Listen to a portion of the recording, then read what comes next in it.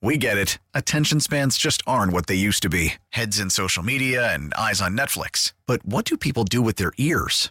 Well, for one, they're listening to audio. Americans spend 4.4 hours with audio every day. Oh, and you want the proof? Well, you just sat through this ad that's now approaching 30 seconds. What could you say to a potential customer in 30 seconds? Let Odyssey put together a media plan tailor-made for your unique marketing needs. Advertise with Odyssey. Visit ads.odyssey.com. We came to Florida to navigate or to negotiate for a fair collective bargaining agreement. Despite meeting daily while here in Florida, there is still work that needs to be done. We are seeking improvements to our CBA because significant improvements are needed. We've made no mistake about that fact over the course of the last 3 or 4 years based on what we've seen on the field and off the field. It's against that backdrop of growing revenues and record profits for owners in the league that players seek and deserve nothing more than fundamental fairness. Players want to play. We all know that. But the reason we're not playing is simple. A lockout is the ultimate economic weapon.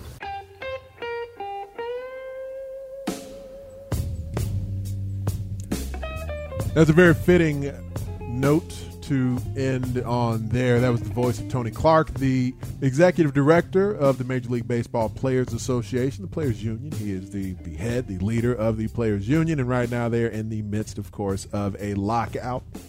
Hour number 2 here with you on Chicago Sports Radio 670 The Score. I am Anthony Herron on Twitter and Instagram at Big Ant Herron. And now let's go back out to the Circle Resort and Casino in Las Vegas hotline, home of the world's largest sports book, where we find Bruce Levine on Twitter at MLB Bruce Levine, who, of course, is our baseball analyst for The Score. You also find him on the Marquee Sports Network. And Bruce, it has been there's a lot of times in the baseball offseason where perhaps, interest lies elsewhere and folks are wondering about storylines before and after the hot stove and such. And for the last couple of days, baseball has ruled the roost in the sports interest category, but unfortunately, at least the first 2 series of the season met its demise today. Over the last couple of days, did you feel, I guess, confident about where we would end up if we would be at this point, or did you think there was some legitimate momentum that might get us to a deal? Well, let's start with the walk-up music that Adam Studzinski picked out, Anthony, and that is Zeppelin. I can't quit you, babe, but I got to put you down for a while. That is the Zeppelin song, and that is exactly what Major League Baseball and the players are doing. They can't quit each other, but they're going to put each other down for a while. And the reality is, to answer your question directly, I was enthused, like a lot of people were last night, that they had worked 13 straight hours, and that we were getting away from all the posturing, and that we were going to get a lot of work done. I think they did get a lot of work done. So someone's going to have to correct me if I don't think that they drew a lot closer together than they have been for this entire time. The thing that I don't understand, Anthony, is why they stopped working today. Okay, I thought if they were expanding it one day to talk, why not 2 or 3? Okay, because ultimately they can't walk away from the table. They have to get this thing done. You can go posture all you want if you're Tony Clark, or you can go posture all you want if you're Rob Manfred. That's not solving a damn thing, okay? What's solving something is what they did over the last 2 days, 3 days, and that is getting closer to the real numbers of what it's going to take to have a new CBA and a new season. And for the life of me, I don't understand the, okay, well, we got this far, but we're quitting. So if that's on the owners, okay. If it's on the players, okay. I think it's on both of them, because being reasonable and saying, hey, we're getting close, why should we stop now? I think that's the rhetoric we want to hear as fans and people that love the game of baseball. And I might be viewing it through a somewhat sinister lens, but I suppose I feel like baseball owners, this is where they they look at it and say we extended our super arbitrary deadline that we set on things, and now I imagine they want the players to feel the hurt a little bit, to feel the crunch of these missing checks that'll be on the way for at least the first couple of series here. And I'm wondering, do you think that ownership it feels easier for ownership to be resolute in missing checks than the players' side does? Do you feel that MLB owners are fairly resolute in wanting to sort of draw their line in the sand for the deal that they want struck at this point? Well, you know what? It's a player's game because they're both the player and the product. But in reality, the owners are the ones that own the stadiums.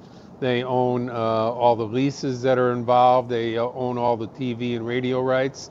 They're the ones that have the final say. So that's just the way it is. You're not walking into Odyssey anytime soon, Anthony, and start telling them what you want for your next contract, how much you're going to get.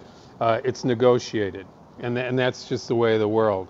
So we might not like it because people want to look at the players. They want to look at the right or wrong, who's causing this. Right now you can blame both of them. They're both to blame for not being able to split up this money. That's the only way I look at it. And if people want to take sides, that's great. It's not going to get them to the table. I'm just mystified that they walk away after getting this close and then say, we don't know when we're going to meet again. To me, that's a joke. Are the players, we've heard, some of the reporting there about the players, the $5,000 checks that would be sent to players from the coffers that have been preparing for this moment, the training facility that would be available to players to have themselves ready, for sort of a pseudo spring training, at least the beginnings of that. Is this a little different than past bargaining sessions? No. Are the players a little more ready for this now? No, I don't think so. I think that's just. I think that $5,000 is not going to help Max Scherzer when he misses the first 5 days of pay. Well, he doesn't need it though, right, Bruce? You go find yourself a millionaire, Anthony, and tell him he doesn't need his money. Okay, tell him that in 5 days he's going to miss $1.165 million, and you tell me that he's not going to miss it, okay? Because in Max Scherzer's eyes, he's worked since he's been 12 years old, the last 20 years, building his business, the business of Max Scherzer, to the point where he's making $130 million over the next 3 years. Not bad, but I mean, it comes with a lot of hard work and sweat, and he's not just laughing off missing $1 million plus for the first 4 days. So that is where a deal lies. When the owners start missing opening day and 40,000 people showing up and $2 to $3 million in the coffers for them, and the big money guys like Scherzer and Cole and Trout starting to miss huge checks. And it's not a coincidence that you have guys like Scherzer and Cole and Lindor on the committee to negotiate this. It's not a coincidence that there are multi-millionaires, 3 of the highest paid guys in the game of baseball. That's not a coincidence. And we're continuing our discussion here with our Bruce Levine. He's on Twitter at MLB Bruce Levine here on Chicago Sports Radio 670 The Score. I guess what might be termed as kind of the rank and file players, the player over 2/3 of Major League Baseball earning under $1 million a year. So there are those Max Scherzers of the world, of course. And then there's the players who are at that league minimum sort of range that was getting, I guess, bumped up through negotiations here. Is there how quickly do you think there's the potential for a fissure there where the players are being represented by the guys at the top of the food chain, but there's guys at the bottom of the food chain that may feel that hurt more quickly? Yeah, well, the middle of the food chain has been eliminated, okay? So where do all the good middle of the range players go that are 28 to 33, and where do they go to get a job? How do they get paid? They used to get paid $4 or $5 million a year to be role players, important ones, Because if you know anything about the game of baseball, you know that if you don't have good bench players and people coming off the bench and good relief pitchers to set up the main relief pitchers, you're not going to win any ball games. So the middle class has been destroyed because of the system and the way it is. I'll give you an example, Anthony, of how an owner thinks. Let's say owner X owns a team in the Midwest, okay, and he has a payroll that he's going to put out of $100 million this year. He's got one player on the team that makes $30 million. He's got one that makes 15. He's got a couple that make 10, and the rest of them are going to be all entry-level players to get to that 100 million, because they're going to need enough players to field a team and have a 40-man roster full of good players. What I'm getting at is that no matter how much you want that guy in this middle area of the United States running this team, he's still only going to spend $100 million, okay? And how he divides it up, he doesn't really care. If they want him to give it to all to young players, he'll give it to all. But I'm telling you, they're not going to spend more money than they want to spend in those markets. That's just the way it is. They'll divide it differently. They'll give young players more money at entry level, but the middle class players, they'll be less existing down the road. You'll have 1, 2, and 3 year players. You'll have guys making a ton of money. You will have very few in the middle. And that's just the way it goes. And this was explained to me by a former owner of a team. He said, you're not going to change the mind of those owners spending more money than they want to spend. They'll just divide it up differently. If you tell them to divide it differently, that's how they'll do it. So then is there potential fissure between the owners? And I guess, does it even matter if you have the small market owners and the financial model is looking to be shifted, restructured? They're willing to accept some of these player proposals from the large market owners. I mean, how upset could the smaller market ownership get with in theory, who their partners are from the bigger markets? Well, I mean, the bigger market teams, I don't think really. I think. When was the last time the Yankees won a World Series, Anthony? Oh, 20 years now? Well, no, not quite 20. And how many years did it take the Dodgers to win a World Series? They've been spending a lot of money for a while. It was 34 years, but that didn't stop them from being big market teams spending money. My point is, there's only about 4 or 5 big market teams that are going to approach going over the competitive balance tax or the luxury tax, the way that people look at it. And over the last 5-year contract, there's only been 8 teams that have gone over the luxury tax, and all of them have been the big market teams, about 4 or 5 teams. So from that perspective, there's already a soft cap in place. That's why the players are fighting to get that luxury tax higher. But people aren't going to come close to it. They just aren't. They're still going to spend what they want to spend. It's not automatic that they're going to have to spend more money. The dispersal of money will be done in a different way, and that's what the players are fighting against right now. They want to create the illusion that there's going to be more teams spending up toward the luxury tax. I don't think that's going to happen. And it seems that the discussion about the amount of teams who make the postseason has sort of entered that portion of the negotiation as well, and maybe players are thinking that whether it's a 12-team or 14-team playoff field, that maybe that could induce teams to not tank, induce teams to spend, to try and compete. Do you see the expanded postseason? Yeah, I think it goes the other way. I think it's the other way. I think teams will be less inclined to spend more money or bring in higher paid players at the trading deadline because it's so much easier to get in. You're talking about basically half the teams making the playoffs. So if that's the case, if you're a small market guy and goes, hey, with our record 82 and 79, we're going to make it, and we're going to have as good a chance as anybody to win.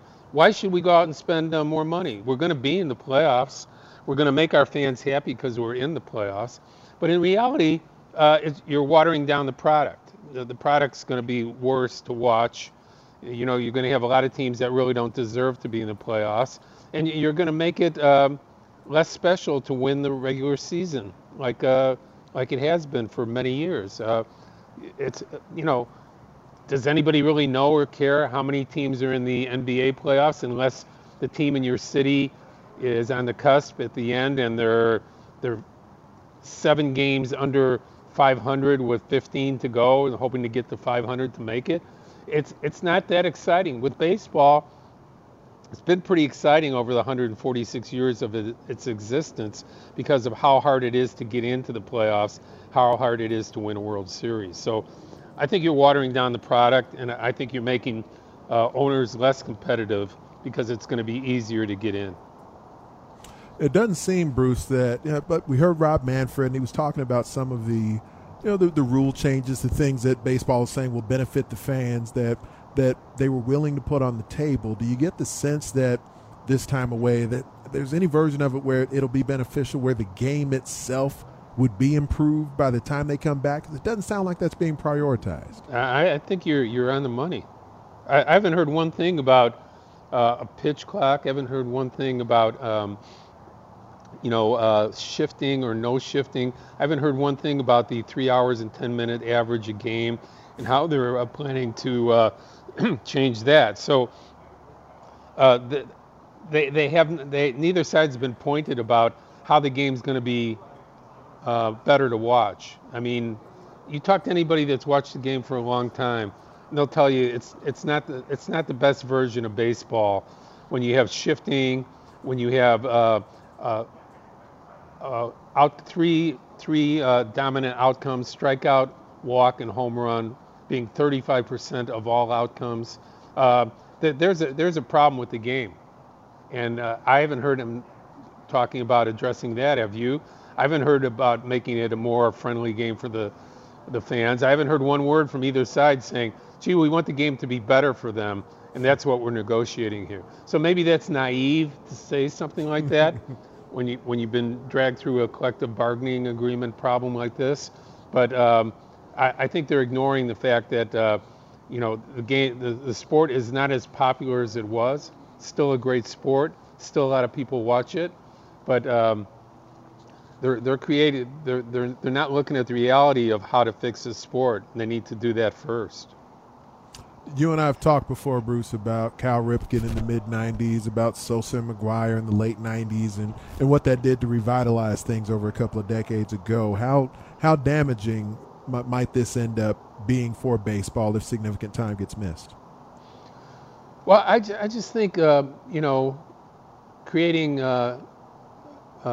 anxiety for fans is the wrong way to go about it. So they're talking about now, as you have, and rightfully so, players going to lose money, owners going to lose money. But the reality is fans are losing watching their games that they're dying to see at the beginning of the year. Maybe they're not all going to the games at the beginning of the year because it's cold out in the Midwest and out east. But in reality, baseball season means an awful lot to people. It means a renewal of a year. It means getting away, hopefully, from the last 2 years and from all the problems that we've had to deal with as far as COVID goes. The owners and the players have ignored that there were no fans in the stands in 2020, that there were only all the fans couldn't come until halfway through the 2021 season. To me, again, who represents the fans, and who is going to protect them other than themselves from being hurt by the game and people not paying attention to the fact that they put every penny into it themselves. I'm not for the owners. I'm not for the players. I'm for the fans.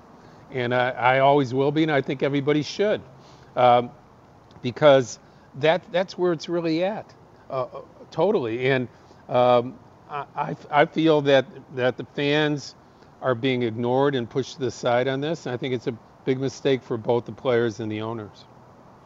And it's really unfortunate that that is the case for now. Hopefully it won't drag out nearly as long as what happened during the strike back in that mid-'90s time frame, because it certainly seemed to do some lasting damage there. I mean, the final thing I'll leave you with, Anthony, is we talked about in '94 the strike and how it hurt the game, and we talked about Ripken. We did. And we talked about Sosa and McGuire. But what's forgotten is that you had an older commissioner, Bud Selig at that time, that had a real vision for every team in baseball and for creating more interest with interleague play, with the fact that every team in baseball, every team from 1993 when Bud took over as commissioner until he left about 6 or 7 years ago, every team got a new stadium except the Cubs, Red Sox, and Dodgers. Every single team. So this was a guy of vision, even at his age and his experience.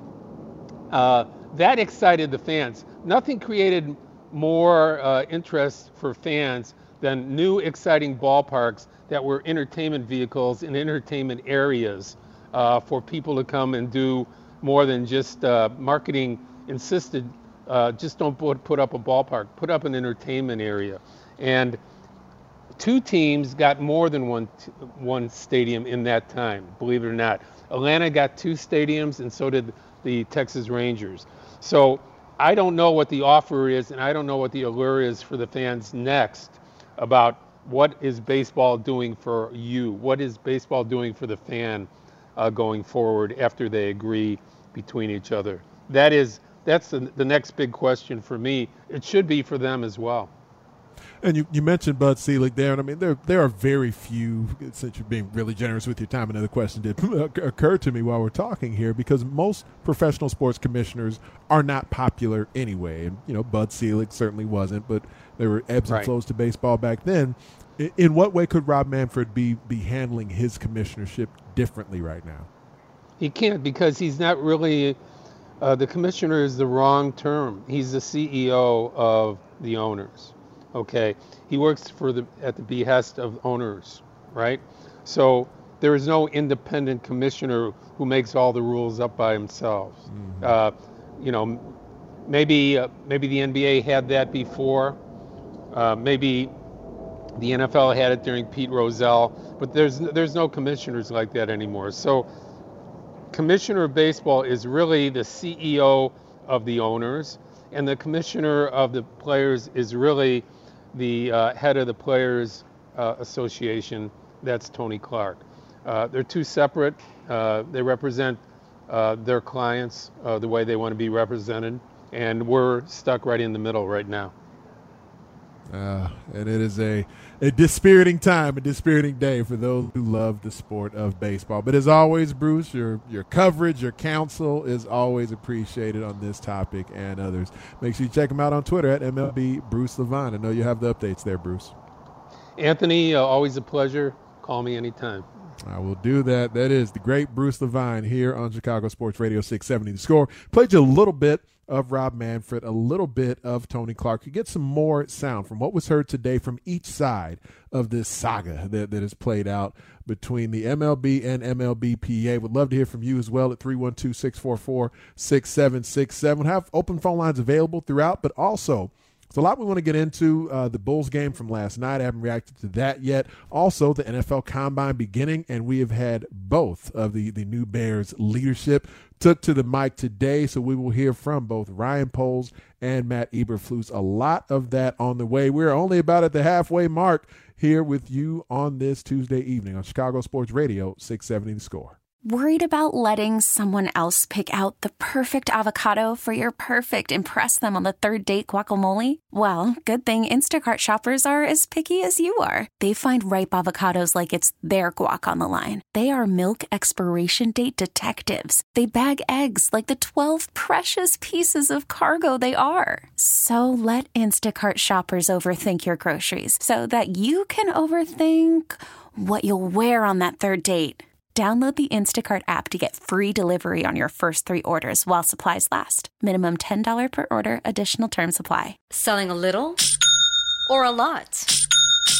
Shopify helps you do your thing, however you cha-ching. Shopify is the global commerce platform that helps you sell at every stage of your business. From the launch your online shop stage, to the first real-life store stage, all the way to the did we just hit 1 million orders stage. Shopify's here to help you grow. Whether you're selling scented soap or offering outdoor outfits, Shopify helps you sell everywhere. From their all-in-one e-commerce platform to their in-person POS system, wherever and whatever you're selling, Shopify's got you covered. Shopify helps you turn browsers into buyers with the internet's best converting checkout. 15% better on average compared to other leading commerce platforms. And sell more with less effort thanks to Shopify Magic, your AI-powered all-star. Shopify powers 10% of all e-commerce in the US. And Shopify is the global force behind Allbirds, Rothy's, and Brooklinen, and millions of other entrepreneurs of every size across 175 countries. Plus, Shopify's award-winning 24/7 help is there to support your success every step of the way.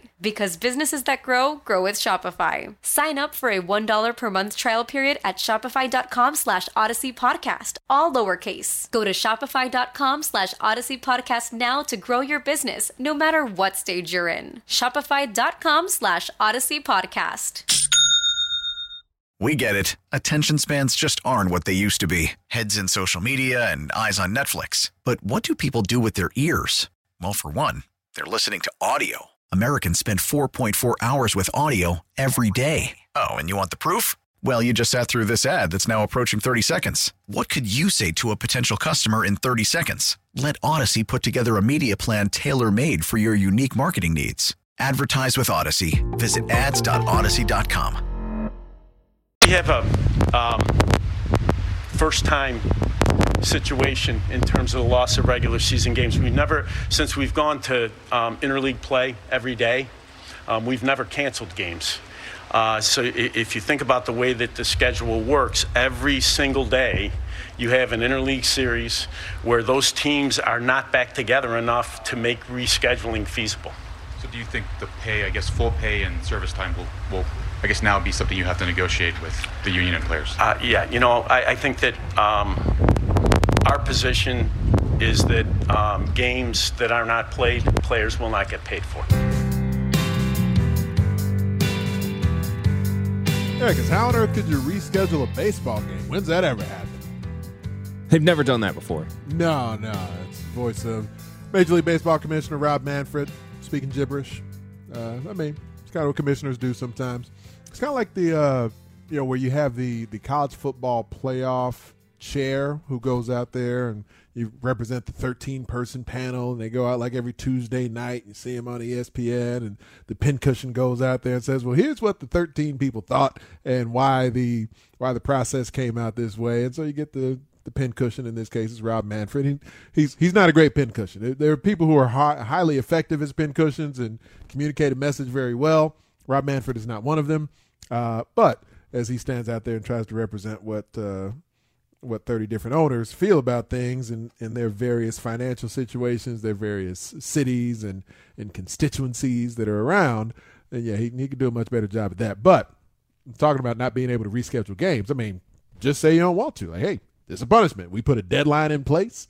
We told the players what was going to happen, and now you got to suffer the consequence. Like, just go ahead and do like the evil villain thing. I mean, Stubbs was just talking about Batman off air a little bit. Just go ahead and be the Batman villain. Might as well just dive on in, lean into it, because that is essentially what this is. There's no reason that baseball couldn't reschedule some of these games. And I was always thinking too, because the season's already long, it already goes into November. I just push the season back a couple weeks.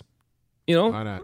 Yeah, I don't think that the season should start in late March anyway, because half of the teams have terrible weather that time of year. You know, if you have a home opening series for the White Sox or Cubs in late March, I mean, you're rolling the dice, and half the time it gets canceled or it gets postponed, you know? Right. And then what do? They reschedule it. That's how it's been always done historically. And that's where, for me, because obviously the folks who consume baseball, it makes up all different demographics and interest levels and everything else. I go to baseball games every year, but we're not amongst these people who will go to 81 baseball games every year like some folks will end up doing. But we'll go to We'll go to 10 games or 12 games. Now, since COVID, maybe we go more like 5 games like we did last season or something like that. But we do enjoy our time at the ballpark, but we're not going in March or April. We're not. We're waiting until the weather's nice, waiting until, our schedules are a little bit lighter. And then when it's there, we might decide at the last second, like, oh, here's a lazy day. You know what? Let's go out to the ballpark. We don't live that far away from either one of them anyway. Let's go get it in. And that's what we do. And for the dates that are out there, the earliest spring training can open at this point was going to be March 8th. Now the opening day was originally scheduled for March 31st. Now, at this point, they've canceled that first week of the season, so the earliest the regular season could begin at this point would be April 7th. April 15th, you got Jackie Robinson Day. The MLB makes a big deal out of that, so that is definitely in jeopardy at this point. But we'll see what ends up materializing from a timeline perspective there. But we played a little bit of Rob Manfred for you throughout the show tonight. Let you hear a little bit more from what the MLB commissioner had to say as he addressed the media today. One of those was specific to the games being canceled and which games would end up being as he made that announcement today. The calendar dictates that we're not going to be able to play the first 2 series of the regular season, and those games are officially canceled. We're prepared to continue negotiations. We've been informed that the MLBPA is headed back to New York, meaning that no agreement is possible until at least Thursday. As such, camps could not meaningfully operate until at least March 8th, leaving only 23 days before the scheduled opening day. I suppose. Sure. You knew, you being baseball, knew this possibility was there, knew this likelihood was there for the preceding weeks and months coming into this period of time. I'm curious, as I was just talking to Bruce Levine about a moment ago, how deep down this road the player side of things will be willing to go. $5,000 doesn't mean a whole lot. It is at least, the initial sort of check that would go out because, baseball players for spring training don't get paid that much anyway. But once you get to regular season games, then that's obviously where, and the missed checks mean a lot less to Max Scherzer than they do to the guy who may be making his major league debut or, gets called up on occasion for the big club. But, those guys, while in theory maybe they wouldn't be completely check to check, but it is a different discussion. Max Scherzer has plenty of money in the bank. He doesn't want to miss it, but he's keeping the lights on regardless unless he's done some awful things with his money. Maybe he's into the book of sugar or something like that. I don't know. But he should have plenty of money stored up at this point, whereas a lot of the other players won't. And that's where the millionaires versus billionaires discussion can go awry a little bit because a lot of the players who play consistently and stay at the major league level for an extended period of time, yes, they are all millionaires. They should all be millionaires. But the bulk of players, the vast majority of players who get some time at the major league level, they're not all multimillionaires. You get your league minimum, you get your opportunity. Maybe you come up, maybe you come down. So, the main contributor, the stars, the names you all know and care about and watch on a regular basis, yeah, all those guys are millionaires. But the ones who you aren't paying as much attention to, that spend some time in the minors and some time at the big club and maybe the majority of their time with the minors and just get their shot here and there, that's what makes up a lot of Major League Baseball. It's what makes up a lot of professional sports in general. What I was in my professional football career. I got vested in the National Football League over the course of 5 seasons, but I was never a guy who reached the top of the roster. I was never a guy who got a huge signing bonus from a team. It's kind of bounced around from this team to that, a little bit of practice squad, some active roster, some injured time here and there. And that's what the career of most, really, frankly, if you're fortunate, you get that much time as a professional athlete, let alone those who just get an inkling of it here or there. And so that's where those players don't have nearly as much influence on the direction that things will go with the negotiation, but they matter. And I at least do hear that portion of things being discussed and trying to get the benefits enhanced for the guys who are perhaps more towards the bottom of the roster as it relates to baseball. Rob Manfred did, during his time, he did address specifically, hurting the fans during the lockout. It's one thing that both sides, reference to some extent, but in the end, it feels kind of hollow. But let's hear what the Major League Baseball commissioner had to say about hurting fans during the lockout. Yeah, look, I think that the concern about our fans is at the very top of our consideration list, followed closely by places like where we're standing, where people's livelihood depends on baseball, spring training baseball, and certainly an important part of the calculus for us and for our owners. Hard to say with a straight face that it's at the top of your priority list when Major League Baseball, when the ownership side, the management side is the one who made a conscious decision to lock the players out. And then after locking the players out, put an arbitrary deadline in place and then said we're going to begin canceling games after that. Now, again, yes, there are two sides to this negotiation, but the conscious decision to take baseball away is being made by baseball owners. That is undeniable for how things have played out up to this point. And so through that lens, to say that the fans are your chief concern here, that seems less than genuine from Commissioner Rob Manfred.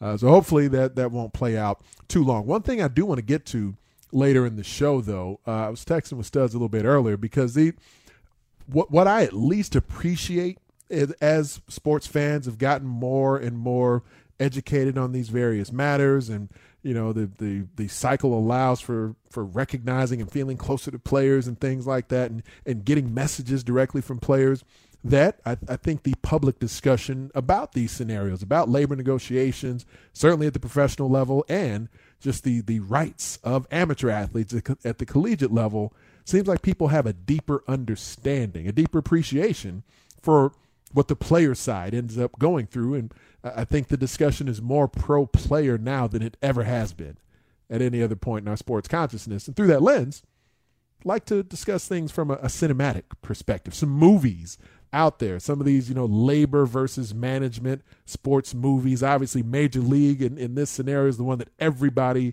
goes to. What are the other ones out there as well, though? I want to get that in. 312-644-6767.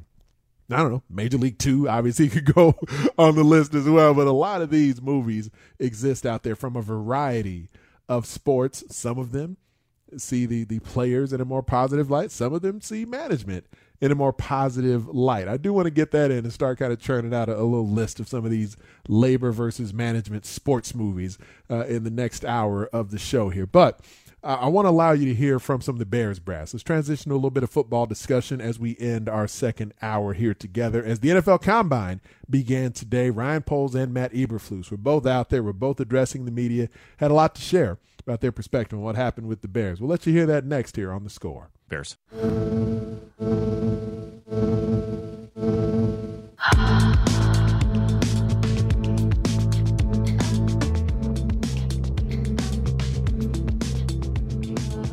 Chicago Sports Radio 670 The Score. We've been talking plenty of baseball, getting through this portion of the show. Talked a little bit of hoops. We had Lisa Byington on, the voice and face of the Milwaukee Bucks as well. Worked in some Bulls combo also. I want to get some Bears in, but before I do that, I'm always curious, Adam Studzinski, about the music beds, music bumps that we use coming in, going out. And you perked the ears, the interest of Bruce Levine earlier as we were leading into a conversation with him. Bruce got all excited. What was it? Was it a Grateful Dead song or something? Oh, it's Led Zeppelin. Led Zeppelin song. Okay. I think Bruce actually misidentified the song, but he was close. It was close enough. He got that it was Led Zeppelin, and it was a depressing song. That was what mattered. That was the whole point, was a depressing song by Led Zeppelin. That was really what he needed to get from it, and he was accurate, at least in that regard, it sounds like. What was that one that you just played a moment ago? That's a song by the great Hayley Williams off of her first solo album. So Hayley Williams is the lead singer of Paramore. Not sure if you ever heard of them, but that name sounds familiar. Fairly popular band that came out in the mid 2000s. It's really popular with people my age, especially. Part of the pop punk craze, I would say. They're not really, I wouldn't necessarily say they're pop punk, but whatever. So but they and Hayley Williams has been a major celebrity crush of mine for many years. All right. And so not mad at you. there has been speculation for years that she would actually make a solo album, and she did a few years ago. So that was the first single from that. It's called Simmer. It's a good song. All right. Yeah, Paramore. I think what I'm actually getting that confused with is the third John Wick movie, Parabellum. Parabellum, yeah, okay. Yeah, all right. I think that might be what I'm actually confusing Paramore with in my head. But who knows? Maybe I've actually heard some of their stuff. That bump didn't sound familiar, but I like the groove. Had a little smooth tune to it. The groove of Ryan Poles was on display in Indianapolis today. He was grooving. He was chopping it up. He was talking with the media, letting folks know how he feels about things, what his direction will be in leading your Chicago Bears. And one of the things that Ryan Poles addressed was essentially the seat he was sitting in, the venue that he was at, and what the NFL Combine is all about. One thing that he really stated was that he wants to kind of keep things in context related to how he evaluates the players that are there in Indy. When you looked at the tape from this past season of your offensive line, the players you have under contract, how do you evaluate that group that you've got in the building right now? Yeah, we're going to change it up a little bit just in terms of the style. So a lot of those guys, and the message has been pretty clear, we got to change body types a little bit. We got to get lighter. We got to get quicker. And through that, I think there's some young talent that just needs to be pressed, and that's part of our job is to create competition and bring the best out of them. So I think we'll do that, and we'll see how if the cream rises to the top, and especially with the O-line play a lot of times, and I don't want to speak for the coaches, but it's going to end up being the best 5 to roll out there. Yeah, it's interesting because the competitive depth of the roster at a variety of position groups didn't necessarily seem to be there, and that's certainly one of the focuses that those who are most responsible for the player acquisition and, as much as anything, player development. I feel like I'm at least hearing from Ryan Poles and Matt Eberflus discussion about that, about when players show up here in Chicago, having a system in place where they'll get better, wanting to improve the football players, not just acquiring talent and just allowing that to be on the field and sort of fend for themselves, but where guys become better football players while they're over there at Hallis Hall. That's got to be a bigger focus. One of the things I've talked about on this station and other outlets for a number of years in breaking down things with the Bears that they fell short with. And I think that we've at least consistently enough here early hearing that as part of the concern is enhancing the depth, the quality of talent on this roster.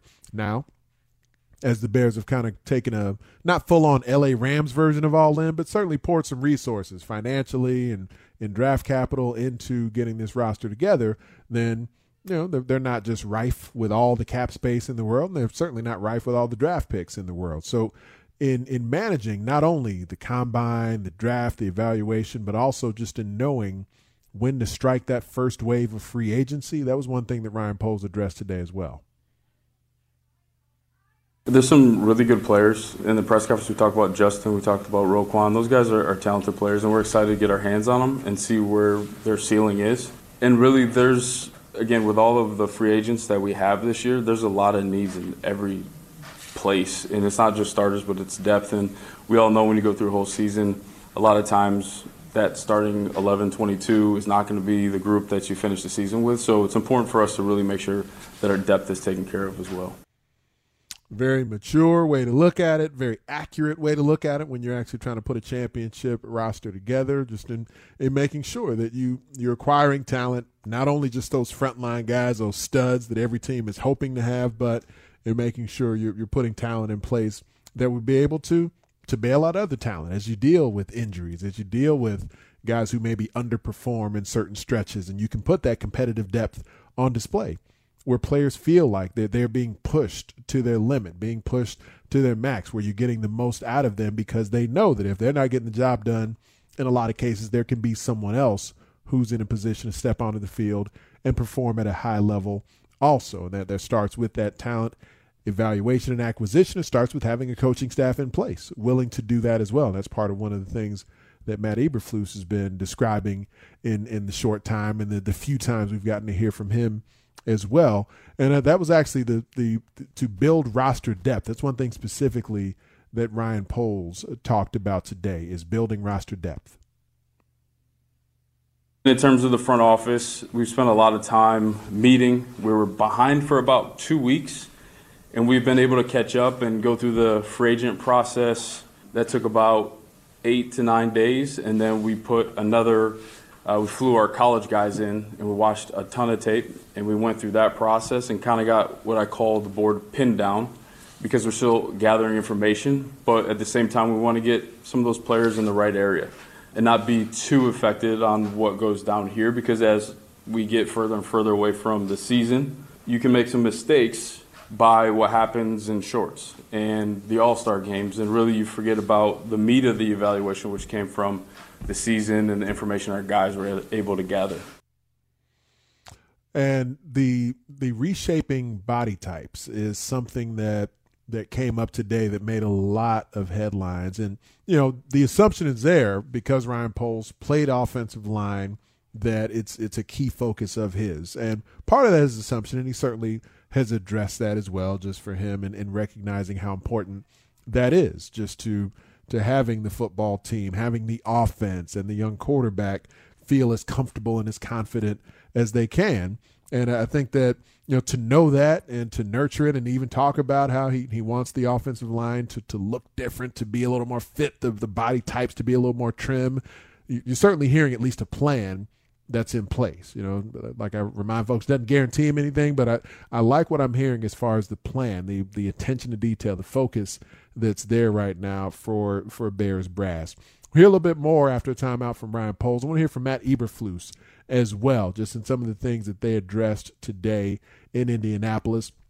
But also, as we get through the final hour that I'm here with you, I mentioned a concept. We'll get into it in the final hour. Just some of the movies, the labor versus management film experience that's been there with sports movies over the years. Going to break down some of that in the final hour as well. If you got some thoughts on that, go ahead and shoot me a text. The text line out there, 312-644-6767. We'll take some calls on that as well. We'll take a time out, get into my final and third hour with you, and allow you to hear directly from Matt Eberflus, the Bears head coach, as well. We'll do that next on Chicago Sports Radio, 670 The Score.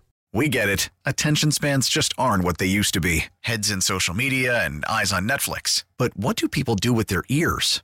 Well, for one, they're listening to audio. Americans spend 4.4 hours with audio every day. Oh, and you want the proof? Well, you just sat through this ad that's now approaching 30 seconds. What could you say to a potential customer in 30 seconds? Let Odyssey put together a media plan tailor-made for your unique marketing needs. Advertise with Odyssey. Visit ads.odyssey.com.